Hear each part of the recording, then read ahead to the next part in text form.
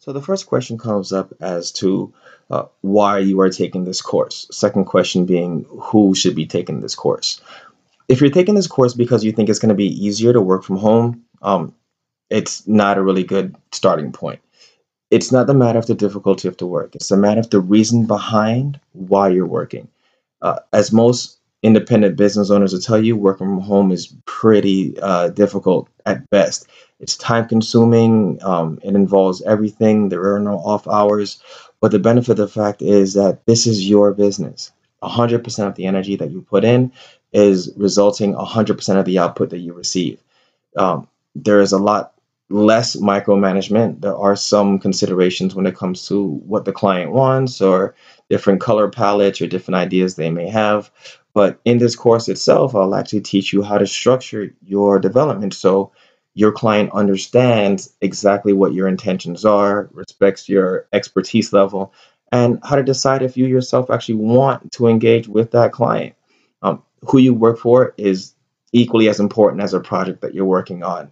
So through this course, hopefully I'll be able to explain to you how I've been able to successfully navigate the rivers of information when it comes to working freelance.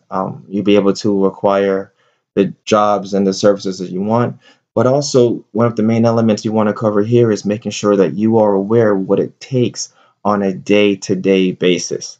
Okay, there are a lot of things that come up that'll distract you. There are a lot of times where you may feel that this is too much, and there are some tough love areas of this recording, but keep in mind that I am only here for you to succeed.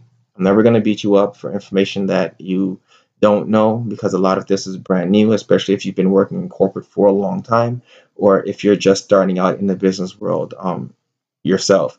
I've done both. I have a good solid 9 years corporate development, and again, a good 6 or 7 years working independently. So I have a good balance between the two. I know what I like, I know what I don't like, I know what works and what doesn't work, and hopefully I'll be able to convey that information to you through this course. So sit back, relax, grab some notes. We're going to get started here in just a minute with section one, lecture one. There are a lot of areas of being a freelancer that are over idealized. Um, Things like the sitting by the pool with the laptop on your lap, with the Corona on the table, the Cohiba right next to it, feet up, it's not always like that. And again, as any long-term business owner will tell you, working for yourself means creating your own schedule, yes, but also being able to plan out and fulfill what's required for your business to grow, to be scalable, to be successful. So we want to start with lecture one and some of the things that you may not think that are distractions and some of the things that you may not think are benefits. So we're going to jump right into lecture one, section one.